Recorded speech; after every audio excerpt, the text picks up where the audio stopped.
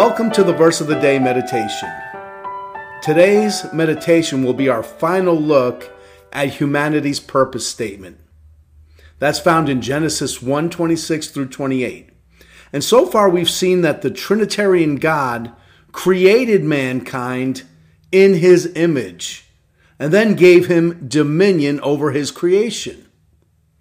We're going to finish today by looking at verse 28. But something interesting I want to look at before we move on, and it's regarding the image of God. And it's this: Satan hates it. You see, Satan hates God, we know that, and Satan hates anything that looks like God. So naturally, he has a hatred for people, and he especially hates the Jewish race and the church. But there's something here I want us to see. Two things mentioned regarding God's image in humanity are two things that we see the devil going after furiously in our day. And those two things are marriage and gender. You can even throw family in there and say there's three things. But if we want to understand why marriage has been under such severe attack over the years and why there's a push to pervert the genders now, here's the key to unlock it. Satan hates God's image, and he wants to terminate God's image on earth. He doesn't want anything that looks like God here.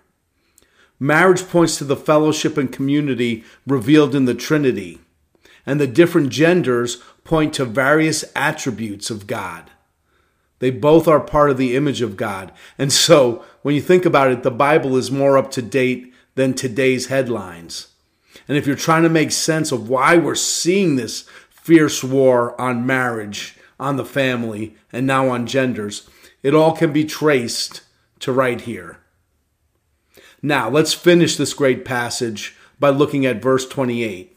It says, "And God blessed them, and God said to them, Be fruitful and multiply, and fill the earth, and subdue it, and have dominion over the fish of the sea, and over the birds of the heaven, and over every living thing that moves on the earth." And I want to zero in now. It says, God bless them. It's important to see God's heart. God's original intent for people is blessing. Life was not intended to be this rough. It wasn't until the serpent entered the garden and sin entered the creation that the curse came. But God's heart is to bless. That's who he is. And now see, it's his heart for us to prosper in the things he's called us to do. He says, be fruitful and multiply and fill the earth and subdue it. You see, God wants us, now that we're followers of Christ, now that we've been restored, God wants us to partner with him to do some amazing things. What does that look like? I think that the story of George Washington Carver is a good illustration.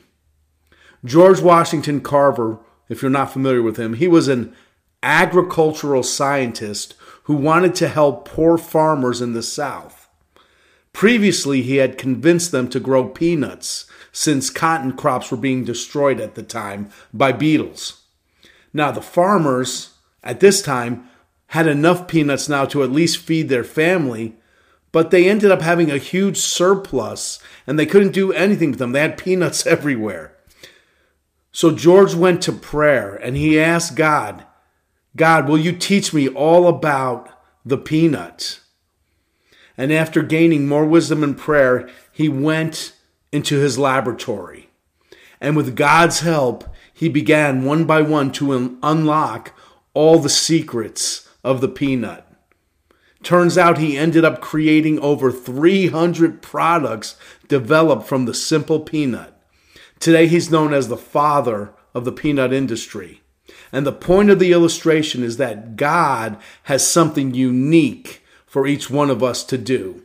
And as we pray this year, in partnership with him, he will reveal it and he will use us to be a blessing.